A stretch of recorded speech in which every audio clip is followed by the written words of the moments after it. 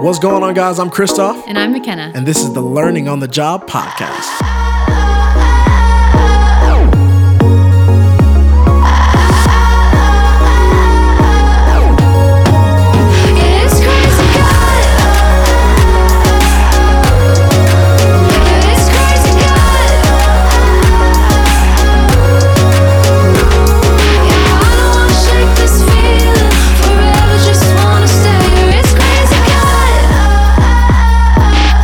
What's going on, guys, man? We are so excited to be back in the groove with you guys. I cannot express to you how much we have missed doing this on a regular basis. We took a little bit of a break, right? Yeah, we did. Yeah, man. I think we just had to get some stuff together personally. We had to figure some stuff out. We had to figure out how we're going to do this, long term. And I think we put together some structures. We put together some pieces. And I think we're really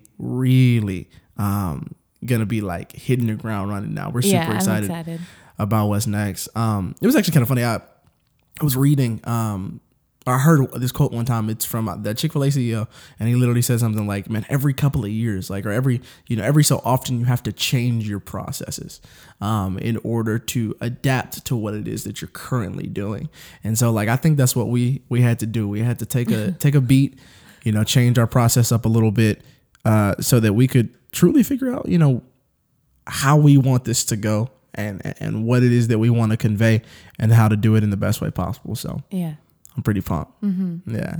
How you doing this week? It's been a hard week. Yeah. To be honest with you guys. And I think that we're kind of on the other side of it right now. And I mean, even it's funny what you just said about the whole Chick-fil-A thing about, the business structure has to be every so often like readjusted. Well, I think that rings true in everything. I think it even rings true in our marriage, like every so often I feel like we've had to kind of readjust and reevaluate. Okay. Even talking about expectations and like to really just like talk through some things together. And I know that you guys are probably like, hey, you guys must do that all the time if you're doing a podcast. Well, it's funny. You guys hear most of our conversations that we have. You don't hear some of them, but it's really important that we stay intentional to do this. Absolutely. Yeah. I think that's the piece that, ironically, I feel like the podcast in a way has really benefited us. Oh, yeah. That it allows us to do this kind of in a public forum. Mm-hmm. I think it's a level of accountability for us to be able to like flesh these things out. And I think we've gotten to the point where like we know that microphones are here, but we feel the freedom to say I'm still getting there. True. Microphones freak me out. But I feel like we're getting there to where we feel the freedom to express what it is that's like kind of in our hearts for that moment. Yeah. And I think that has been really just, you're so right. I think we had to take some time. We had to readjust. The last couple of weeks have been a little difficult. Man, let's actually just go ahead and get into it. Really just the marriage moments. Marriage moment. Marriage is what brings us together today. And so like for us, this week, I think, man, I have been dealing with a lot of my, I've been in my head, right? We talk about, and like, we probably have talked about the Enneagram to some extent on every episode. We're huge fans. I mean, we're huge fans. Like I try not to live my life too close to personality test or Myers-Briggs. I'm a 2. I must everything that it says I must be that. Yeah, exactly, man. Because that stuff really does not define you, and I just want to make that clear. Yeah. It's a great leap, like a great leap pod or a good jumping off spot for you to like dig into your personality. Yeah, and that's what I really appreciate about it. Is that like I have some ideals, that help me to understand who I am and what I do a little bit better. Right. And so as an 8 personality type, I guess I was told I think I disintegrate, which means like when I'm unhealthy, I disintegrate into a 5. which is a thinker. And for me, oh wow, that's really true. That is so true, because I think this is the last couple of weeks has been. It's just me in my head, me overanalyzing everything. We've talked about this, me and McKenna, but just the idea that like, you know, when I feel a level of distance, like any level of distance from my wife, like I immediately get in my head and like every little thing is analyzed, hyperanalyzed, overanalyzed. I'm like, ooh, man, she's smacking too, you know, like I think I might have brought that up the last couple of weeks. I was just like, you smacking too hard on that food. Like, you know, that's all of a sudden that's an annoyance to me when before I didn't notice it at all. And it's like those small things that that really aren't issues at all. Right, all of a sudden, right, they're so small, but all of a sudden they become like we hyper focus on them, and they become magnified as a result of how we feel and in the moment. And so like that level of distance for me triggered some emotional stuff that I didn't know was there. Like, you know, stuff that I'm getting annoyed at small things, or, oh, why did she do that? You know, like I think a couple of days she hopped in the shower before me. Like, you know what I'm saying? Like before I was going to work, I try to get up early, you know, get on the grind, get my word, and then, you know, get to working a little bit early. And so I'm usually the first one up, and I'm usually the first one to get in the shower, and then I'm the first one out the door. Yeah, we're creatures of habit. For sure. But the last couple of days, she was just waking up like 30 minutes earlier than normal and trying to get in the shower before me. There's a reason. I understand. I'm gonna let you get there. I promise. Okay. I am. No, I'm for real. Cause that's my fault. I know this is like, that was like sinning me for sure. Cause I was sitting there, I'm like, why is she doing that? Why is she like, it seems like she's trying to spite me, because I was already feeling that distance. And so I was like, you're trying to spite me. You're just going to wake up earlier than I am so you can get in the shower. But you know, I got to be at work at a certain time. And it's like all of these different thoughts, and the enemy really just does a job of just trying to attack my mind and manipulate my mind in a certain way. And none of those things are the case. You know, she really needed the shower. You know what I'm saying? And like, that's, she stank. She stank. No, well, that too. But I'm messing with you. You don't stink. I love you. But you know, she just really needed to hop in the shower, and man, my selfishness wouldn't allow that to happen, you know, without a fight. And that's something I've been dealing with this week, is just like, how do I handle myself when how do I handle myself when things aren't going the way that I want them to? Two, how do I manage my emotions and stop them from being in a unhealthy place when I'm faced with situations that do not necessarily make me feel good. Yeah.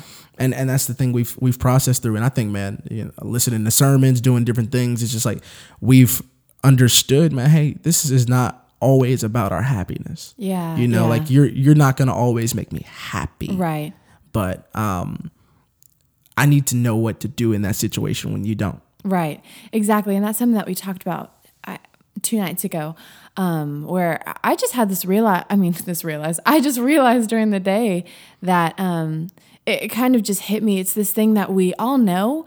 And especially when you're getting ready to get married, people tell you this all the time, you know, your spouse was never meant to make you happy, you know, but holy, we talked about that on the podcast. Yeah. But to be honest, I think that's an expectation that we have all had at one point or another, that this person, my spouse, is going to fill me up. It's going to fill all the emptiness in me. He's going to fix the things in me that hurt or are broken, and he's going to be everything I need, you know. And it's this expectation that nobody really wants to admit, or at least I didn't, you know. And I think that I had gotten to this point where, you know, I was just feeling just run of the mill, like kind of down. And then when he didn't make it better, because he can't, you know, you can't fix those things. And when that didn't happen, I think that's when I started to grow distant, because, you know, it's just this impulse of, I'm going to protect myself, from, you know, further hurt. But like I was saying, I just had this realization that, oh my gosh, Christoph was not created to ever be responsible for my happiness, you know, and if I can't find that first in God, then that's where I'm going wrong. you know, and I think that's what people talk about and really just stress when you're single is, man, you've got to seek that out while you're still single, of just knowing that the only thing that can fully ever satisfy you is God. That's and right. When you go into a marriage not knowing that yet, you'll look to your spouse to do that. Yes. You know? Absolutely. And that's really what it's about. And so really, man, guys, that's for us, you know, there's not even a need, I don't think, to even get into roses and thorns, because that's really what it's been. Yeah. Like it's been thorn. Honestly, yeah. It's been thorn after thorn after thorn for the last couple of weeks. And, you know, not to say life is bad, because like there's always still love there. And that's the beautiful thing, is that love still prevails even in the midst of our, you know, even in the midst of the pressure we feel. Right. Yeah. Love still prevails in the midst of the pressure that we feel. But we ultimately, our ultimate goal is to love each other through those situations. Yeah. Not try to like love each other out of those situations. Yeah. Like, you know, like talk ourselves out of love or whatever the situation may be. So I'm really thankful, man, that I just have a wife that is open, you know, to conversation, and for us to break it down and really get, you know, into a good and healthy place. Yeah. And I think we're in a really good rhythm, once again. And we had to take some time. We had to readjust, you know what I'm saying? And now we're in a really good rhythm where, you know, we can continue, and there will be more readjustment periods, but I'm blessed because we have, you know, this platform, this space to be able to readjust in real time. Yeah. And even, you know, I can speak for myself on this. I go back and listen to these episodes. Yeah. Yeah. Like, I do too. And it's very life-giving for me, to be able to hear, oh man, that's where we were even 3 weeks ago. Right. You know what I'm saying? Like it's crazy what can happen. Right. And it's a reminder. It's a reminder of the fact that like our love is still strong, but we have to keep it strong. We have to, you know, just like you have to go into the gym and work out, you know what I'm saying, in order to build your muscle, build your strength over time, so that your bones don't deteriorate as fast as you get older. You know what I'm saying? You have to continue to pour gasoline on the already existing flame of our love, like consistently and over, so that it doesn't deteriorate, you know what I'm saying, over the course of a lifetime. Yeah. Okay. So I just want to talk about something for just a minute or two, and even just ask you, but it's this conversation of when you do feel distance or like there's tension or there's pressure between you and your spouse. And let's just talk specifically about our situation this past week. But I just want to talk about what could we have done differently, and what are we going to do differently, you know, when that happens again. Yeah. I think the biggest thing we could have, it's the recurring motif in our life, but it's communication. Yeah. I think the biggest thing we could have done is talk about it. You know, I think we kind of relegated to our corners. Like we put ourselves in our own corners, and we said, hey, you know, we're gonna fight this out by ourselves. Yeah, oh my you know gosh. what I'm saying? And that's what it really felt like. It was kind of like the analogy that comes to mind is like we're in a boxing ring, and you know, we just finished duking it out, you know, hitting each other, whatever, going below the belt, that whole thing. And now, you know, the bell is rung, and we're in our respective corners, and we're not dealing it. You know, we're by ourselves. We're sitting there trying to rest, trying to recover from the fight that we just had, and we're not talking it out. We're not having a conversation. We're on two opposite ends of the ring, and and it's just been a fight instead of a, you know, we talk about this all the time. It's not about us fighting each other. It's about us fighting together, you know, because there's another enemy that's in the ring, and he's just, you know, kicking our butt basically. And we're just on the other side, like, oh man, I can't stand you. You know, like it's you, and it's not him. You know what I'm saying? And that is probably the biggest thing that I think we could have done better, is just communicate through this, and turn our fist from each other to the enemy. You know what I'm saying? Like, really, well, who's the real enemy here? Yeah, it's not you or me. It's the word says we don't fight against flesh and blood, but against powers and principalities. Right. So, I mean, that's something I just think we could have done a little bit better this week, or the last couple of weeks, is just process through it. But I think both of us were so unwilling. I think I was I think I just like, and it was a string of things, but I think I just kind of reached my wit's end. Yeah. And not in a like, oh, I'm done with this type of way. Just in like, I can't keep saying the same thing. Right. For me, it was becoming repetitive and a little redundant because I was like, I've been saying this and I've been wanting to talk about this and like nothing's changed. It's actually just getting worse. Well, I think part of that is because like, I think sometimes there's something that maybe hurts you or something that, okay, I'll just talk about personally. I think sometimes it's easy when something has hurt me or offended me, that even it doesn't matter how much we talk about it. If I'm not willing to let that go and to fully release it, then it's going to be a really redundant thing. It's going to keep coming up, you know? And I think like I said before, if I'm not finding all my satisfaction first in the Lord, then, I'm going to keep looking for it in Christoph, and he's going to keep failing me in that area because, Absolutely. And if he looks for that in me, I'm going to fail him always, but I think what I've needed to understand is that, when I walk into my home every day, from whatever I'm doing, a long day, and I walk in and I say, you know what, my reason for being here right now is to serve my husband and to love him, not for him to fill me up, not for him to fix the broken things in me, but to serve and love my husband. I heard John Bevere talk about on his podcast, he was saying, what was it? Oh, he was saying, when you get married, you're basically signing yourself up for a lifetime of serving this person. Yeah. That's what that means, but what's funny about that is that that's when joy comes. Right.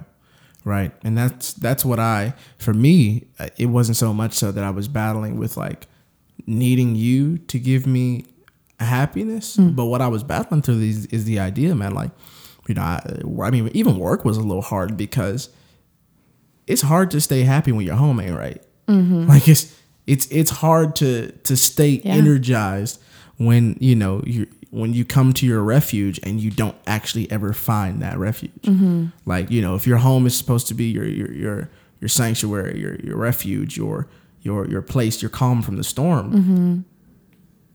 If your home don't feel that way, then It's like, oh wow, like I never really got any rest. Like I got, you know what I'm saying? Like I got beat up with things at work. I got beat up with things on the way here. I got beat up with things on the phone, my text message, social media. I got beat up there. I came home. I wanted to rest. I couldn't rest. It's still a battleground. Right. You know what I'm saying? Yeah. And that's the thing that I think was most difficult for me was that like, I just was feeling like I could never find that rest, that moment where I could just like, hey, like, it's cool. Like we can just be here, mm-hmm. And we were still living life. It was normal. It wasn't like, like, oh yeah. We're in the other room. Like we're in the same room with each other. We're just not looking at each other. But it's just all the unspoken things. Yeah.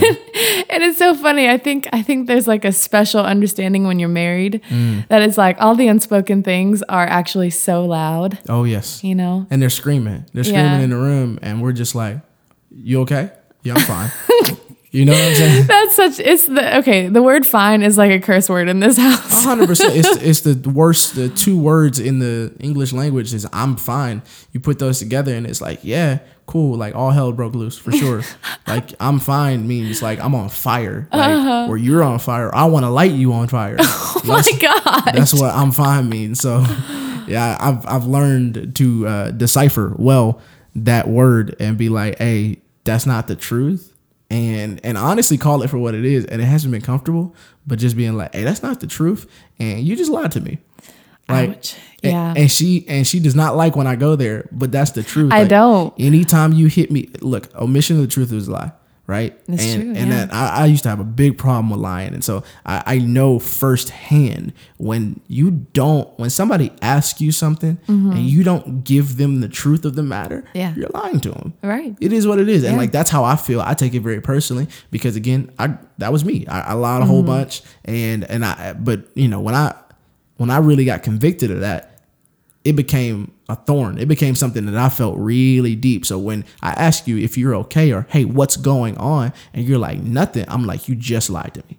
Like it literally just happened right And there. that's so painful to hear that because it's true. Yeah. It's so true. Yeah. And so it's been that's been a difficult piece to deal with, but man, it's been really fruitful. Yeah. I think here in the last couple of days for us to really process through that. And so for that, I'm just thankful. I'm thankful I have a beautiful wife who loves me enough to fight with me and then fight for me.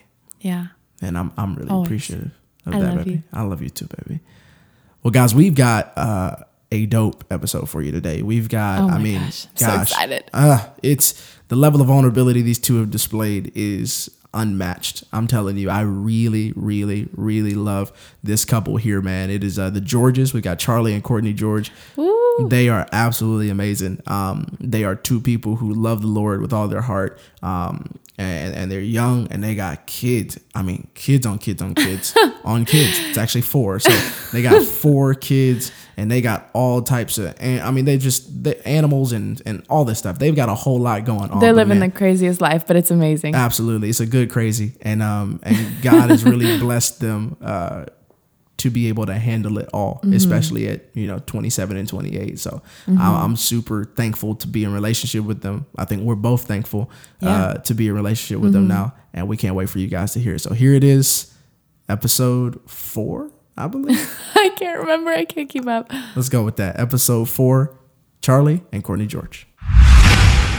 Man, we are so excited to have these guys here today, man. It's gonna be a good episode. We got the Georges here, man. Go ahead and introduce yourself. Who are you? Yeah, what's up? I'm Charlie George. I'm Courtney George. Yeah. Tell us a little bit about what you do. So I'm the student director at the Bridge. I get the opportunity to oversee 6th through 12th graders, which is a lot of fun. It's crazy. It's busy. But it's been a lot of cool. That was good grammar. I don't do grammar for a living, clearly. I love that. What So about awesome. you, Courtney? I get to stay home with our 4 kids, which is also good and crazy. Oh yeah. She's got a good boss. Ooh. Nah, sorry, we just saw they got their little baby, their youngest here, and I just saw him just like move his arm, and I was like, kind of had that feeling of anxiety just That's randomly it. happen. So He's on the couch. He could roll off. I'm just kidding. Don't We've call got a good CPS. He's barricade, fine. though. It's fine. he's literally barricaded in, guys. This We good. is not the case. All is well. But man, I mean, we're seriously like couldn't be more blessed to have you guys with us today. It's going to be a lot of fun. So let's just kind of go ahead and get into it, man. Let's get it. We talked about this a little bit already, but I know everybody would love to hear, man. How did you guys meet? Do you want the real story or her story? Both? Both. All right. You tell your story, and I'll jump in when you miss something. You'll jump in with your false story. Okay, great. So we actually met at Tilly's in Aubrey Mills Mall. I was one of the managers there, and we were hiring a lot of summer help for the get back to school season, and Charlie was one of those. I did not know he existed for a couple weeks, probably. That's partially true. She knew I was there. She was want to admit she it. was peeping. She saw me. Go ahead. Something like that. And so I had to help with a lot of the HR paperwork. And also part of that was I got to make name tags. And I spelt Charlie's name wrong. I had never met a guy Charlie, so I spelt it Ley. And so he had to make it his job to come to me and try to smoothly... That was his way in. Yeah, that was his way in. Smoothly start wait. conversation with how I misspelled his name. You came and asked me how to spell my name. No, I handed you the name tag and you were like, That might be true, actually. you're like, oh, I thought we were Never- going to be friends. Actually, I never mind. Go ahead. Yeah, you did.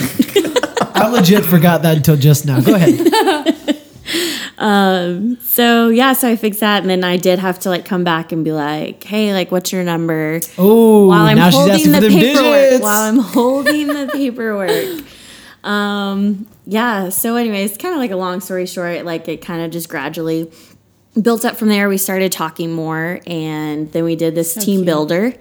And after the team builder, he asked me to go hang out with him, and what he says was a bunch of other people. And so I had already had some plans. So I was putting it off and finally gave in. And when I got there, it was only him and like two of his other friends. How long did it take you to show up? It was like how long was it? Like 2 hours. No, you like thought about it. You went and watched a movie, and then you came over. It was like 3 hours later. We was gonna make him sweat. There was a whole bunch of people hanging out. It's 3 hours later, she shows up. hilarious. That's only partially my fault. Partially my fault. I'll take a 100%. little credit. So then after that, we just started talking more and wanting to hang out more. And he went on tour with his band. A band he was in. That's it. Not his band. Get it. And when he got back, like he started asking me to go on like real dates. And the store we worked at was just super strict about management fraternizing with associates. And so, I was 18, 19. What? 20? You were 20. How was I? I was 20. You were 20. Sorry. I don't. Come on. What is time? Wait, how old were you? I thought she was older. I want the world to know I thought she was older. No, okay. No, you're right. I was 20. But here I am, a 20-year-old making salary pay, that's why I knew that we were meant to be. Yeah. I needed money. So and I was living on my own, so I really needed a job. Mm-hmm. And so I told him that this could not be a thing anymore. We could not see each other because I really needed my job. And lo and behold, the next day, Charlie goes in and quits his job. Ooh. And pretty much just like, what now? What are you doing tonight? So Little Charlie. and the rest was history, Yes, sir. Yeah. So we started dating like the end of June of 2012. We got engaged October 9th of 2012, and then we were married December 8th. Bada boom, bada bing. Bang. Yeah. Yeah. Something like that. Hey, wait. So now we got to hear the other side. Like, tell me, how do you feel about this? Like, was most of that accurate? Yeah, most was true. There was a few pieces she didn't know. The first time I actually ever saw her, I called my little brother. I was like, hey, I met this girl. She's the manager of the store. I'm going to marry her. He said two things. One, that's perverted. You can't say that. Two, probably not going to marry her. He was wrong. Well, at least about the second part. I did marry her. So, but then when she did, she came to ask about my name. I thought she was flirting with me for real. So I was like, hey, girl, you ain't got to make up a story. Just come talk to me. She's like, okay, for real, how do you spell your name? I'm like, I know what you play, girl. She goes, no. And she walks off. And then I thought the same thing when she wanted my number. I had a job to do. Yeah, she did. She was working her job. I was working the field. That's right. That's it, man. It worked. 100%. Something worked. Oh, it made sense for you. It did. Yeah. I had nothing to lose. Persistence is important. Yes. Even in the workplace. I'm just kidding. Please don't go out here. I was about to say, even in the no workplace. one listens to Christoph, please. That's so many bad workplace environment. I read our rule handbook today. It says something about that, I think. Oh, bro, there's a whole section on it. There is. Yeah. And so it's funny, man. I got a buddy who works at large place started by one man and named by one man that won't be named, but here in Nashville. And he works there. They're very kind of Christian culture there, and the way that they handle things, like, bro, you got to go talk to leadership. Like it's like a church. It's not a church, but you got to go talk to leadership, have a conversation, and be like, hey, we're gonna be dating here, and like they like facilitate it. Like in the workplace. So or you could just quit your job. That's what I did. That's the way to do it, man. That's the way to do it. But in this place, they pay well. I was only making minimum wage, if that. I just walked across the street. That's the best part. When I quit my job, I just applied at the store across the hall from her. Yep. So then I could still work and see her. I could see her. We could be dating. Couldn't get fired anymore. Hey, girl. It worked. I'd take breaks to walk across the hall. It was great. That's the way to do it. Yes, yeah. Exactly the way to do it. We'll do a whole dating segment, and you guys can just talk about that. Oh, for days. I appreciate it. I got content. good discount on shoes. That's great. Where'd you work? I was at Aldo. Ooh, selling them shoes. Though. Legitimately Lids. right across the Okay. I hall. worked at Lids, so I sold hats. Yes. Yeah, that's good. That's it. I like it. That's good. Justin Bieber came in one time. I never saw Bieber. Yeah, it was lit. At Memphis. the Opry Mills? No, in Memphis. I worked at Lids in Memphis. Yeah. Okay. There you go. And Justin Bieber came in one time, and I was like, "Hey, what's up, youngin?" But I wasn't there, so that didn't happen to me. You can't take credit for that then. But it was at my store, so Counts. It counts completely. Association. Yeah. By association. Yes. It works. For sure. Man, so wait, what's the time out there? How long have you guys been together then? We have been married a little over 6 years now. Yes. Known each other 6 years and a few months. Yo, hey, so let's get into that real quick. Like the quick engagement, the quick dating Everything. process, like Yeah. the quick everything. Yeah. Right. Like what made that possible? Yeah. Like what actually not made that possible. What triggered that thought for you guys? What made you want to say, "Hey, I'm in forever. right now." Yeah. I know my answer. Do you know yours? You can go first. All right, bet. So we can get into more stories as we go, but I had a broken past and I had a lot of trust issues. And so real early on, I realized that she was someone I could trust for whatever reason. We saw that played out in different areas of our life, but what I realized is that I could trust her with my feelings, with my future, with my... and so I knew instantly, I'm like, I need to marry this girl because I literally don't trust anybody in the entire world with Yes. anything, but I trusted her with everything. Wow. And I didn't understand it then, but I knew I could trust her. That's good, man. You better preach. Mine's kind of along the same lines. Like I had a broken past too, and one of my biggest struggles is feeling like I'm never enough. And so I think with him was like he always went above and beyond clearly to make me a priority. And so that was really big for me because I had never had that. Like I was always the one trying to like take care of the other. And then for once, like someone was taking care of me. Wow. Wow, y'all got bars. You know, Yeah. I don't know if you knew that. Y'all just throwing out like She tried to make me high cry. key bars, bro. That's Yes. good. That's really good. That's good. Bro. You guys need to teach a marriage conference. Or attend a few. I don't know. But We haven't gotten that deep yet. hey, it's all right. It's coming. It's coming. I mean, it actually leads perfectly into the next question, and I think it's just like, man, tell us a little bit about life before each other, like before you guys started making googly eyes at each other. Yeah. What happened before then? How long is this podcast? Yeah. Oh, man. How much time do you have? I mean, we got a little time, but like not a lot of time. Okay. I'll give you the quick version. Or do you want to give your... I'll give You mine go first, Okay. yeah. So I was 19 in college. We'll just skip to that point. 19 in college, met another young woman. I thought I wanted to spend the rest of my life with. We actually ended up getting married. Not Courtney, another lady. We got married, moved out to Texas where her and her family were from. So I started marriage young. You know, I was 19, and so I thought that was going to be the rest of my life. And 4 months into that marriage sucked. If you didn't know that or haven't been married, marriage can suck. And we got to that place, and basically my ex-wife decided, hey, it's not worth it, and left. And I'm not blaming her. I had my own issues in the marriage. She had issues, but she decided it wasn't worth it and left. And so that was most of my relationship that I knew was that marriage. And so now I'm 20, divorced, not really knowing what's going on in my life, which is why I mentioned I didn't trust anybody. Yeah. I didn't trust her, her family, all my friends. A lot of people betrayed me in that season. And so I was alone. That's why I wanted to be alone. That's why I wanted to be shut off from everybody else, is because I had been so severely wounded.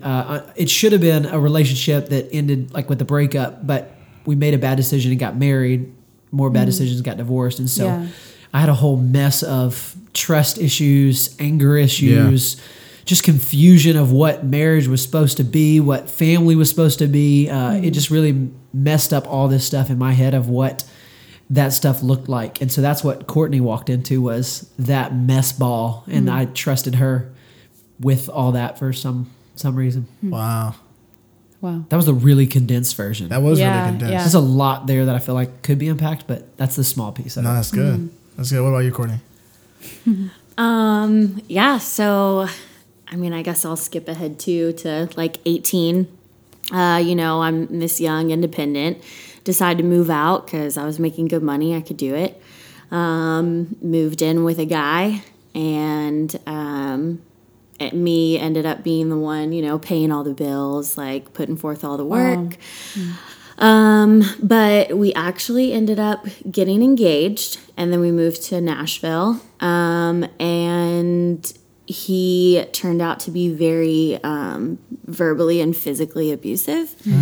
And, you know, just to the point that's like I was too scared to leave because I didn't know, you know, what would happen. And I was too ashamed to go back to my family because I knew what I was doing was wrong. Yeah.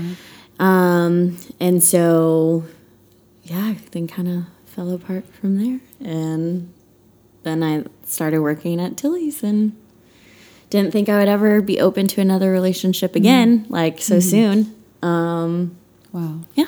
We both met each other in hard. quite the Yeah. bad spots Oh of my our gosh. life, for sure. The low points. Yeah, that's so hard. So when you say that you met Charlie right after that, how did you end up kind of breaking off from that relationship? For my past one? Yeah. Well, a bunch of different things.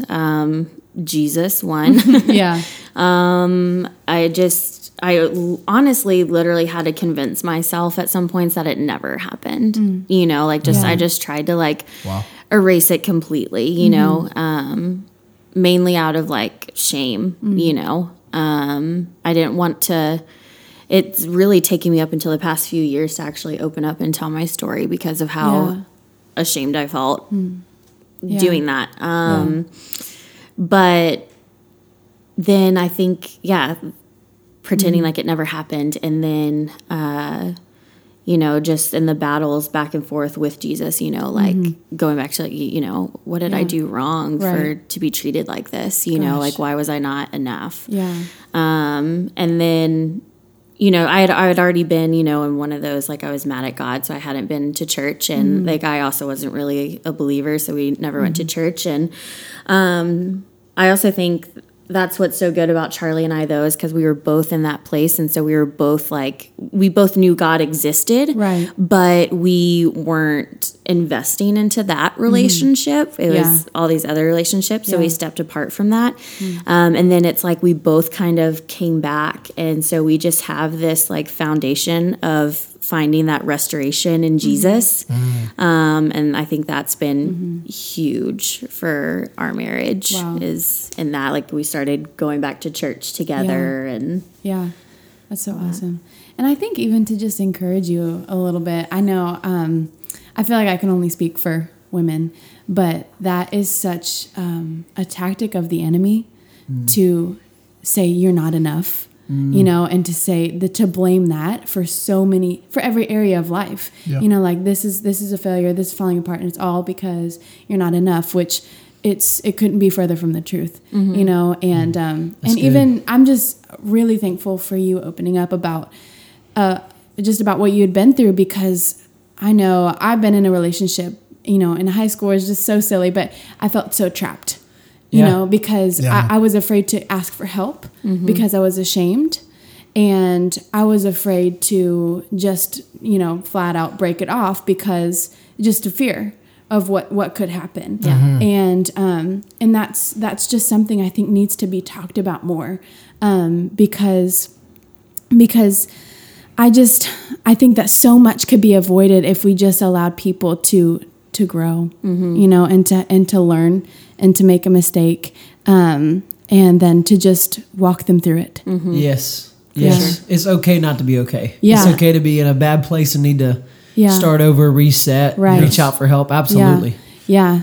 But to not leave them there, you know, we're gonna, you can bring your mess to me, but I'm not gonna walk with you any further, you know, but I think it's so important. And this is something that I want to instill, you know, with our kids or just with people we walk with, is that you can bring your mess here. Your mess is welcomed here. That's good. And we're going to walk with you through it all the way. Absolutely. All the way to the other side. It's like, it's not this idea of like, oh, you know, confess your sin, now lay in it. Mm-hmm. You know, like that's, and now feel condemned. I think that's a lot of what we talked about this before. I think that's a lot of what the church has done to a lot of people. It's like, it's been like, hey, historically, man, for you sure. know, historically, like, hey, you know, bring all you who are heavy, you know, who are burdened, bring it here to the church, confess it, now sit in it. Yes. For the rest of your life. Yep. Like, you know what I'm saying? And you'll always be that sinner. And, you know, until you can experience complete transformation and you're completely saved and completely sanctified here on earth and completely perfect. You know, that's when you'll be able to achieve it. And man, it's that idea of like, actually it's a process of continual sanctification, and you won't be perfect, quote unquote, until your body is made new in heaven. Absolutely. That'll be the day in which you reach the level of perfection. You're unfortunately trying to achieve. Yeah. And that's, I think, has been one of the biggest lies of the enemy as well. It's just like we live a lot more to religion than we do to righteousness. And so we live to like these standards and these structures that we've created for ourselves, and we call them religion. Yes. When really it's just our own preferences being put into what isn't already. You can't. It's the idea of Jesus plus nothing. Like you can't add to the gospel, yet we do it every day, and we've been doing it for centuries. Right. And so now there's all these program systems, entire belief systems, entire doctrines, denominations that are built around the concept of this is the gospel, and everything we do is the gospel. And it's like, hey, it's actually not. And that's been probably my biggest learning curve, like of having to unlearn. That's true. Some of those things. From I think a lot of people, that grew up in church or around church, experience that it's more about rules than anything. But Jesus, the first person he went after was Matthew, a tax collector, and he just said, "Follow me." He never asked him to do anything. The only prerequisite to follow Jesus was that you're a sinner. We all have that in common. But for so long, those of us that grew up anywhere near the church, that's what you knew, man. You have to do these things. You have to behave these ways. You have to do this, not do that. There's a whole list, and not about what Jesus had done for sure. That's good, man. That's good. So how do you, and this is just a question, I think for Charlie, man, how do you take what you both have been through and make that make sense in the context of a marital relationship? Because that's really difficult. Those are two big bags that you came in the relationship with. And so how do you make that make sense? And also just for you in particular, I think that's a question for both of you, but the question for you in particular is how do you make that make sense in the ministerial like context? Like you being a pastor, like how does that work for you when it's like, man, how do I reconcile this idea of like I'm a pastor, but like I've been through this divorce. Yep. I'm a pastor, but I've been through these hard seasons where it's like pastors don't do that. Yeah. I've heard people, and this is not you. This is like the redemption in your life, which I love, and I love that we go to a church that allows that for that redemption. But I've heard people many times be like, "Hey, oh no, you've been divorced. You can't be a pastor." Oh yeah, I was told that a lot. I first felt called to ministry when I was young. And immediately started pursuing it. As a matter of fact, when I was married out in Texas, I was working at a church. At the time I walked through the divorce, I stepped down from my position to not create waves. No one ever asked me to, so I didn't think anything of that being a disqualifier. But very quickly after divorce was finalized, moved back home, started serving in a local church where my parents were at, was just honestly told, "Hey, your story's a little rough for these teenagers. We don't really want it here." Wow. And I got told that over and over and over. And so I actually began to question what I was doing. Because before that point, I had been in ministry full-time for about 6.5 years. And I thought I was going to do that forever. And so for a long time, I wrestled with, did I disqualify myself from ministry? There's some verses you could go pull out of context that I was using, that the devil was using against me, saying, "Hey, you're disqualified. You're no longer capable of this. You're no longer able to do this." And so it was hard. There was a long season where I began to just think I messed it up, and or the church was a screwed up place. But either way, I couldn't be a part of it. And so it was tough. But through a series of having good influences in my life, both in the church and out of it, just speaking life to me of you're not disqualified. Yeah. You are still capable. You are still able. Your story is not the end of anything. It's the beginning of what Jesus is doing. So What was so much of my pain in my past had now become a platform for me to speak life and truth to people. But I still was nervous about being in the church. And I remember the first time I began to volunteer in a church, not paid to be there, but volunteer in a church after that had happened. It was actually after I'd met Courtney. She invited me to church a bunch. I told her that you got to be joking. The church is a crazy place. I'm not going there. But I remember getting plugged in to the church, and I was excited. I got asked to be on the worship team. And I went to meet with the worship pastor because I knew he needed to know my story. And if he knew my story, I thought it was going to be the end of it. So actually we sat down together, told him my story with tons of shame and my head down. And he's like, "All right, cool. When can you start?" And that was a, love that. Yeah, it was a crazy moment when I realized, I was like, "Wait, what do you mean? Didn't you hear what I said?" Right. I've been here. I've done these things. He goes, "Yeah.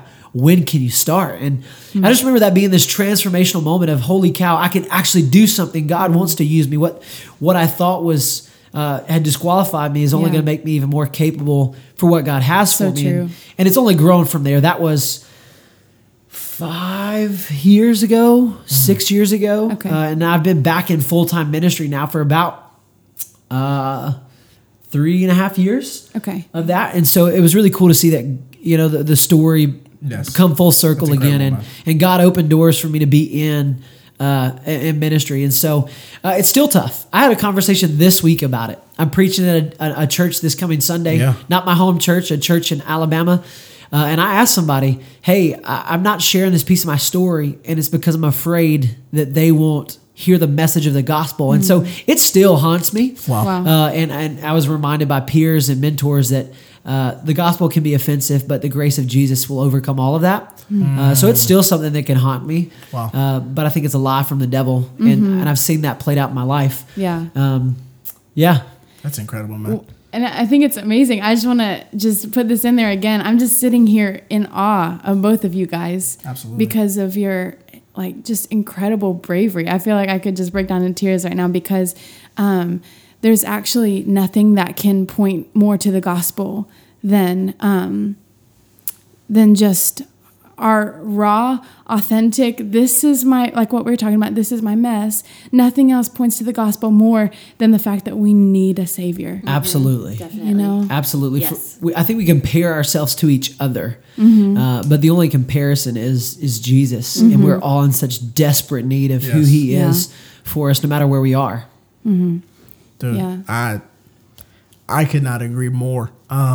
That's been probably like the most of the bulk of the kick that I've been on, I think, in general, as of lately. It's just, man, like allowing people to hear that message of grace. Like the word grace has just been stuck in my head for months now, of just like people aren't hearing it, people aren't getting it. Like there are people living in bondage right now, like to their own trappings. Like, and there's freedom. Like not everything is the devil. Like, you know what I'm saying?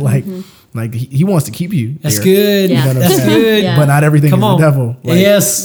Some people are keeping themselves trapped in that. Yes. In that stuff, man. And it's mind blowing to me. It's so just like she said, thank you. Like thank you for being that man. I think a good transitional point for us is like where do you go from here? Right? You're in the marriage. Like what does that look like? First few years. You're 6 years in now. But like first year, well, what is that? First 3 months, first 4 months, because we're at like the 4 month marker right here. That's right. Well, coming up on 5. Yeah, as y'all have probably caught on, we're pretty fast paced. So like to the day, 6 months into our marriage is when I found out I was pregnant with our first child. There go. So of course it like comes up with all the excitement and all of that. But then, we're still trying to figure out the role of husband and wife. Right. And then throw in the role of mom and dad on top of that. We heal from baggage still. Yeah, and we're healing still from baggage. Yeah. together trying to heal. Well, Yeah, we honestly, that first year and a half, the best way that we have been able to describe it is we just felt like we were living in a house that was on fire and we couldn't get out. woof. Wow, that's intense. What exactly does that mean? Yeah, there were definitely some low moments of her being afraid of not being enough, me being afraid of ruining things, someone breaking my trust, and so both of us had moments of harshness. I'll talk more about my mess than hers. I'll let her share. But I know for me in the first year, I had to learn a lot of hard lessons about words. I was always the aggressive arguer. I wanted to make sure the safest way not to get hurt was to hurt somebody more. Wow. And so anytime arguments would come up or fights, anything that could possibly hurt me, I had to make sure I was more hurtful. Because if she was hurting more, I still won. I'm not the hurt one here. You're hurt. I'm okay. And words was always the way I did that. I like to think I'm a decent communicator, which is a double-edged sword. That gift of communication is wicked when turned towards hate. And there's actually one conversation that was a big shifter in my head before we found out we were pregnant. We were in a big argument, and I was getting ready to leave for work, and I don't even know what we were arguing about. I couldn't tell you ever what things that we argued about. You probably didn't change a diaper again or something. No, we had no kids yet. Probably didn't put it, I don't know. It's probably crazy stuff. But we were in a huge fight. And I remember I yelled at her before I left. I said, I hope you get in a car wreck today. And I slammed the door and left.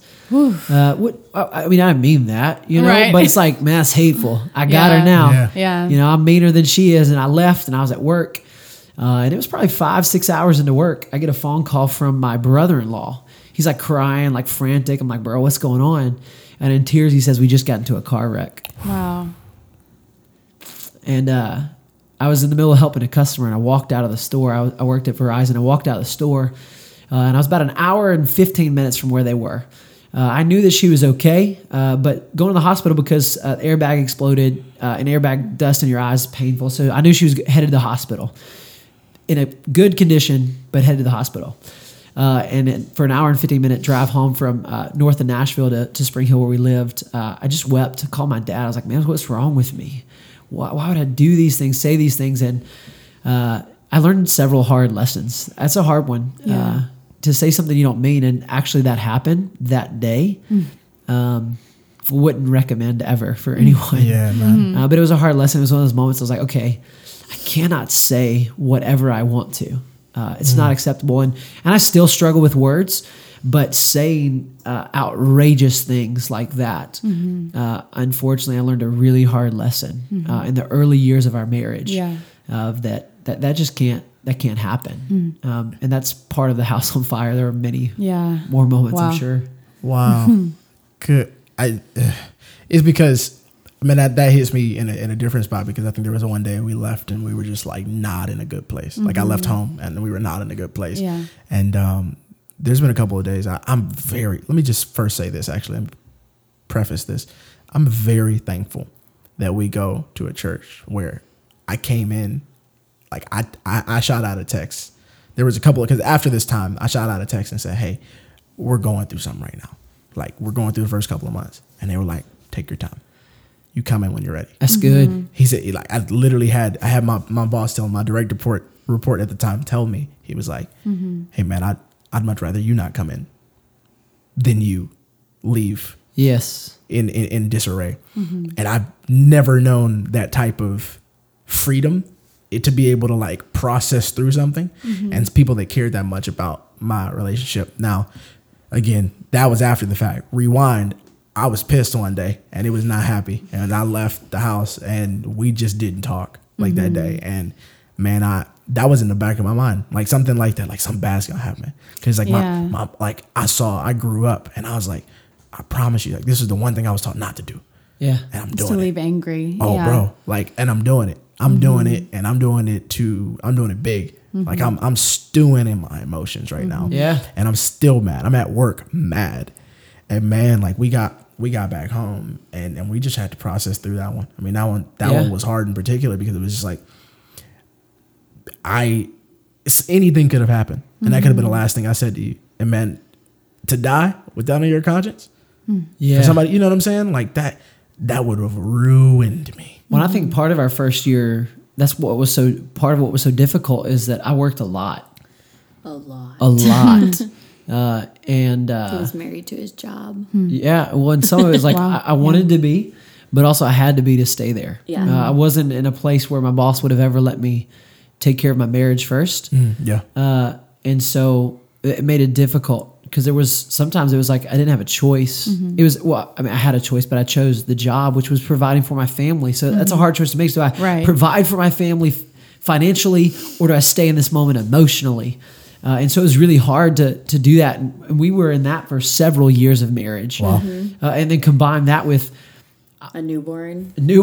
and I think our biggest struggle is I never knew the freedom of talking about things. Some of that's my personal flaw. Yeah. Of the character I am. I've got to be stern and hard, and and so I never talked about things.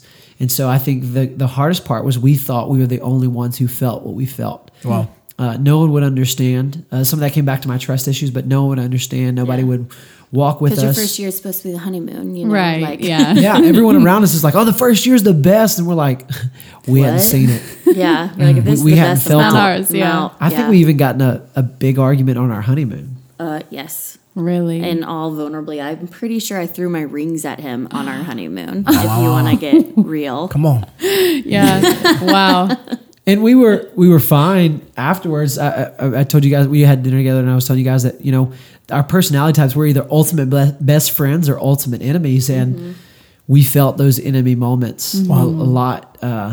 We felt it. Wow. On the honeymoon. And so when everyone around you says, "Man, the first year's a honeymoon," for us it wasn't. Yes. And I think we started with baggage, and honestly, we expected each other to fix it for the first few years. I valued her very greatly, and so she's like, "Cool, I can give him my baggage." She was with me even at my worst, and so I was like, "Cool, I can trust her with my baggage." Yeah. And so we basically gave each other our own baggage, and carrying somebody's weight of that, we quickly realized Right. it was more disastrous. And so we were healing from baggage together. If I had to do all again, I'd do it absolutely again with her. For sure. But it was definitely tough. Wow. Yeah, man, I can attest to that, that ideal that the first year of marriage is perfect, or that it's a honeymoon. Man, I don't know what it was. And maybe for some people it is, or we're all lying. I'm not really sure which one it is. It's possible. Yeah, I think we're all lying. Like, I think that's really the whole point of this podcast is for me to expose everybody else. Got him. Okay, but no, I feel like it was like we got home, we landed like on the plane, and it just felt like, yep, we're finna go through it. Like week after week after week, it was a new thing. It was like, man, what is it this week? I was like, this is our third week of marriage. Why is this so difficult? Like, this doesn't make any sense. Well, to be honest, I think it started as soon as, you know, the wedding day hit, because we both became like, I mean, just to be honest, I think we both came into this with a lot of bitterness and some unforgiveness, just towards different areas of life. But I think when you're holding on to anything like that and coming into a marriage and thinking that this person can fix it, you'll crumble, you know? Yeah. Yes.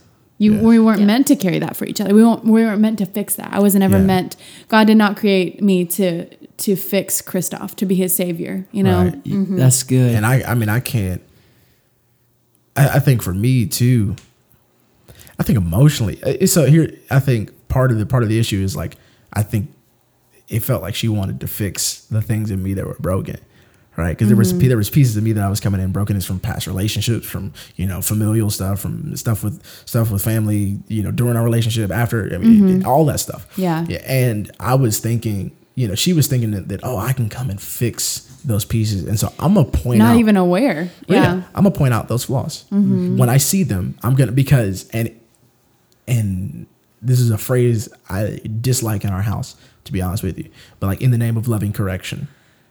Yeah. I'm gonna point out those flaws. Like, like, oh, hey, like, you do this a lot. Well, because love doesn't say, I love you a lot, but, you know, it doesn't say that. It's grace and truth. Yeah. And we talk a lot about those things in our home. Yep. Just because it's true doesn't mean it should be said. Yep. Yes. I know a lot of true things you shouldn't walk up to people in public and say to their face. Come on. It ain't very graceful. Yeah. And in marriage, I've probably had more moments of direct truth without grace. But balancing that, because there is a healthy amount of truth needed in marriage. Yeah. I need my wife to tell me when I'm missing the mark as a husband or as a parent or as a Christian or as a leader. She's called me out in ministry things. I just recently walked through a conviction moment of my ego getting too large, and it started with my wife's graceful truth. Wow. And so grace and truth are very much needed in marriage. Yeah. But it can be hard to bring the grace in. It's easy to speak the truth. Oh, you do this. It's easy to speak the truth sometimes and forget how that grace plays into that. Yeah. And that's the piece I don't think I felt, because I have, you know, it's this idea of walking in accountability. I didn't walk in accountability prior to my relationship with McKenna. Like, I mean, we had a lot of people. We had a lot of people hovering over the relationship in a positive way, like not a bad thing. Yeah, people had our best in mind. Yeah, absolutely. But I had to become okay with the idea of other people joining in our relationship, because everything in me wanted to be like, "Hey, man, y'all back up. Like, I don't need bubble space. Oh, for sure. I don't need your consent. I don't need your approval. Like, this is not like, you're not marrying her. Like, so I am. Yes. And so there's a lot of that stubbornness in me that I had to work out. But at the same time, with that, it was this idea of loving correction, and it's not always positive. Yeah. Because what it is, it's like, oh, like, here is me handing down correction to you and what it feels like. I can't speak about what it looks like. I can only speak about what it feels like to me. What it feels like is that you have accepted a position as the more morally superior, like mate. You are now the more morally superior mate, and I am the less. I'm the lesser. And so every time that you hand down correction, you're literally handing it down. It's like, hey, here you go. Like, that's a strike for you. You keep doing that, and you need to fix it. Yeah. And that's what it felt. And like, me being so kind of 8-ish with my personality, Enneagram wise, like, I wasn't having it. I was like, you're not gonna sit here and demean me in my own home. Like, I've never said that before. Actually, I think I said that yesterday. Probably. I'm pretty sure I said it last night. Okay, so please don't hear me wrong or hear us wrong, and it sound like the past few months have been hell, because they haven't. We've had the sweetest moments. I love this. I believe, yes. We get it. Yeah, but there's been a lot of extremes. Absolutely. Trouble. Yeah. because we don't. And say that they exist. That's what makes things snowball. I don't think any marriage started out total hell.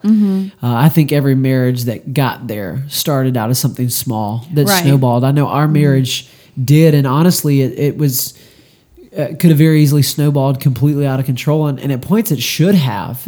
But by the grace of God, it didn't. Yeah. But it didn't start there, and so I definitely think I hear where you come from. It's not that your marriage is hell. It's not. But pointing out those small things, not pointing out, but talking about those small things with other people you trust and other people that care about you is what can keep those from becoming a massive issue. Yeah. This canyon starts as a crack. When you talk about little cracks, it's not a big deal. Right. It can easily be fixed. Yeah. Right. But as it grows in silence, it becomes uncontrollable. Right. You can't put a Band-Aid on it anymore. Yes.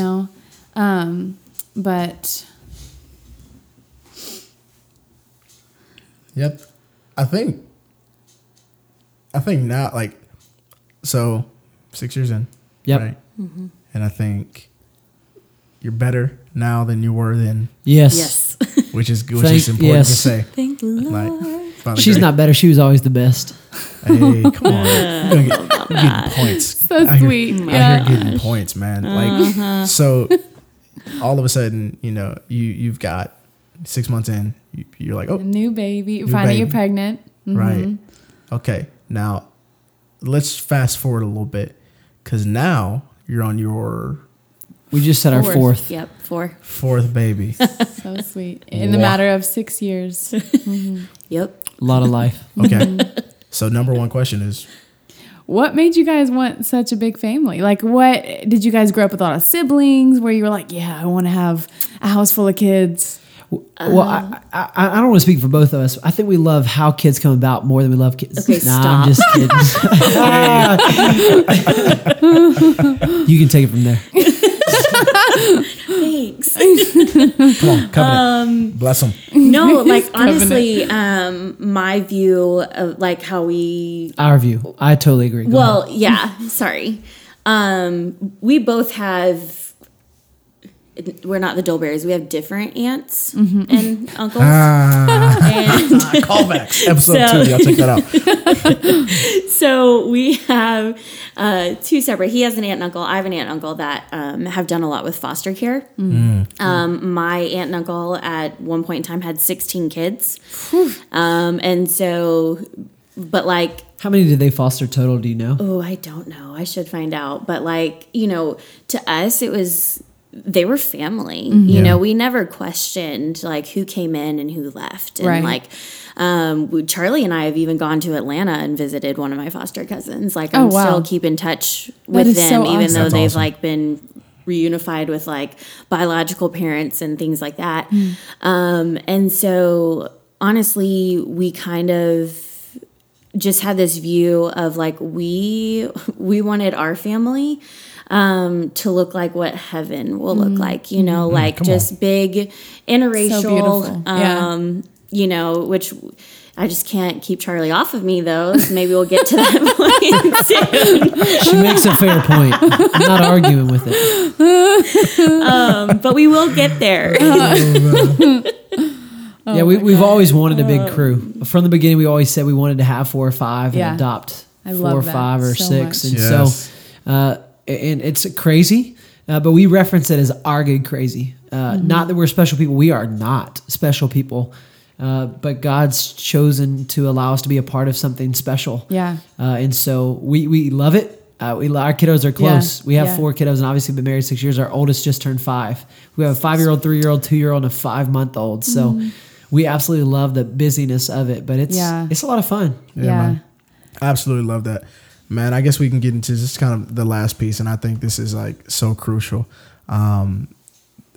Just the importance of a marriage, man, is laughter. Clearly, you guys are hilarious. Like you love. Yeah, all She's night we've witty. been laughing. Yeah. Oh, yeah. She got them That's jokes, true. I promise. Funny. That's really true. Bro, and I just want to hear it, man. Like what's weird? What's weird about your marriage? We've got plenty of stuff. So Oh yeah. gosh. Weird. Weird. Yeah, we're getting weird. I wasn't ready for this. It's about to get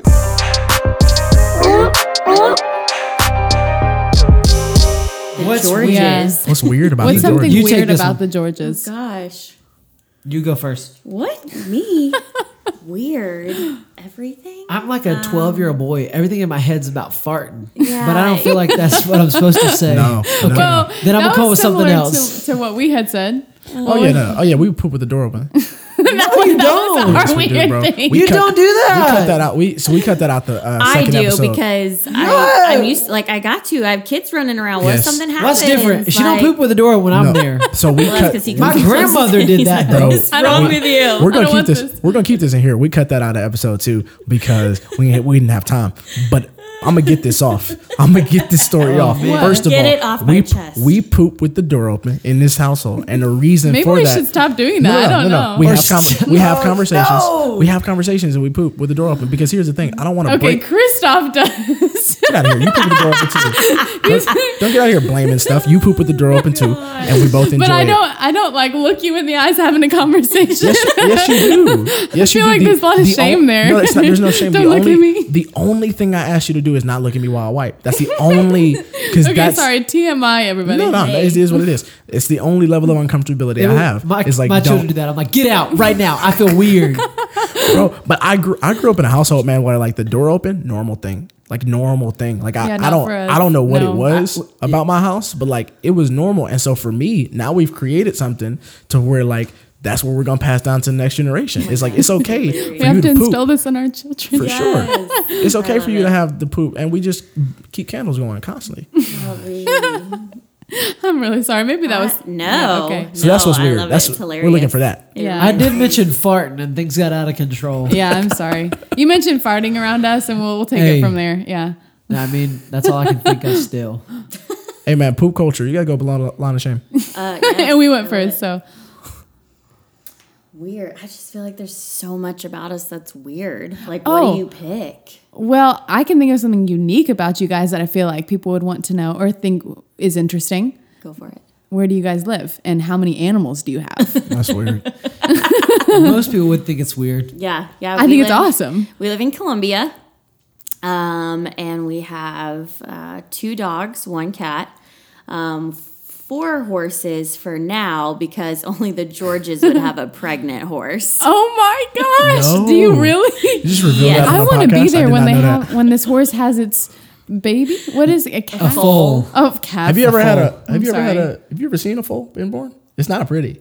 So Just like I wanna see YouTube. it so most bad. Yeah, foals I are born wanna be between there. like 11 and 1 in the morning. So Or like chances 3 are we're not going to Interesting. see it either. But if we get out at like 2 a.m. and it's there, we're going to call We're you. going to put up like a trail cam. McKenna, come quick. There's a baby on Please, the way. I'm serious. Okay, So we got GoPros at the fair. set up a See? GoPro. You think I can borrow your Wait. Yes, GoPro? bro. I'm sure you Wow. can. Okay, cool. So nobody has to be there. Like nobody has to help with this. It just No, is so. that mama's Nature takes its course. INDEPENDENT. What? Independent. Oh, Come okay. on. Sorry. Wow, I cannot spell.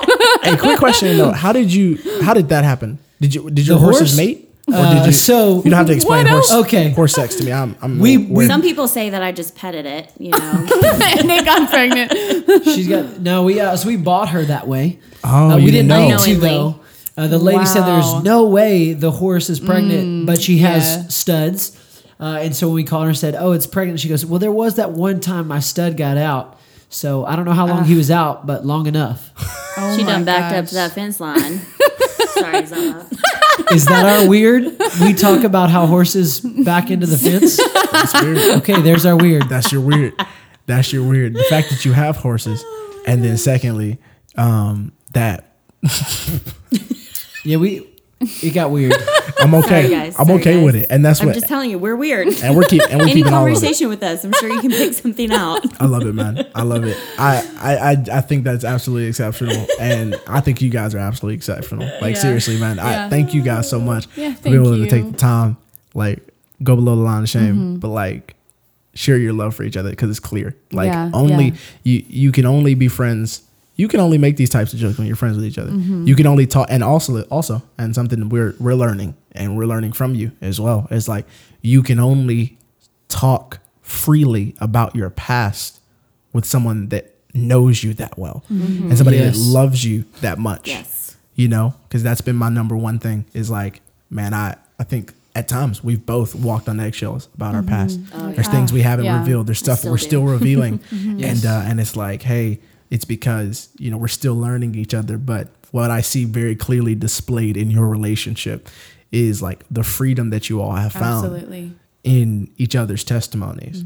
And that's, I mean, I'm telling you, that's going to speak volumes to so many people. It speaks volumes to us. Yeah. So thank you, man. And I know it's been powerful for us. And one thing I'll tell you is like, it's never too late to reveal things from your past. Yeah, never. Because there was something that 3 or 4 years ago we went through that actually I revealed to her stuff that had happened 3-4 years before that. Wow.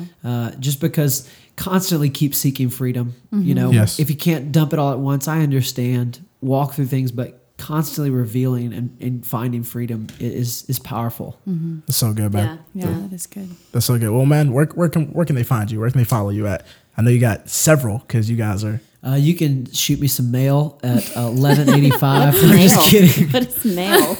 Just kidding. I have no clue what my Instagram handle is. Yeah, okay, so our family Instagram handle, if you want to follow that, is Our Good Crazy. Oh, I need to follow That's that. what you should Our follow Good because you can get to all of us. Yeah, you can get to all of us. But other than that, ours is the exact same. Wait, with our is it Our names. Good Crazy or Our Good Crazy Farm? It's Our Good Crazy. Oh, y'all, I don't do social well. Yeah. And we can see your donkey on there. Says the students pastor. My Instagram is Courtney_F_George. Nice. Mine is Charlie_A_George. Hey. Okay. Hey, who did that first? Me. All right. Your mama. That's good. There. So clever. Hey, she just sunned you. It was fun. Well, man, thank you guys so much. Seriously. Thank you guys. It's been Appreciate awesome. You guys are great. You're great. Well, hey guys, thanks so much for listening to this episode of the Learning on the Job podcast. You can follow us on Instagram at Learning on the Job Pod. That's at Learning on the Job Pod. We'll just be posting gems, different nuggets of wisdom from the interviews that we conduct, interviews with couples like the Georges. And if you love listening to Learn on the Job, make sure you screenshot a picture of you listening to it and hashtag Learning on the Job Pod. Also, make sure you share, mention, and tag a friend who might need to listen to this as well. That's right, guys. Share, tag, mention everybody and anybody that you think needs to hear this. We just want this to be a resource for everybody. And if you really love the podcast, you can subscribe to it and rate it on your platform of choice. We would love to hear that. We love to hear feedback of what you think about the episodes and how it is that we can continue to get better. And so we would love to hear that from you guys. Babe, where can they find you? At McKenna_Hart. And you can find me at Christoph Hart. This is the Learning on the Job podcast.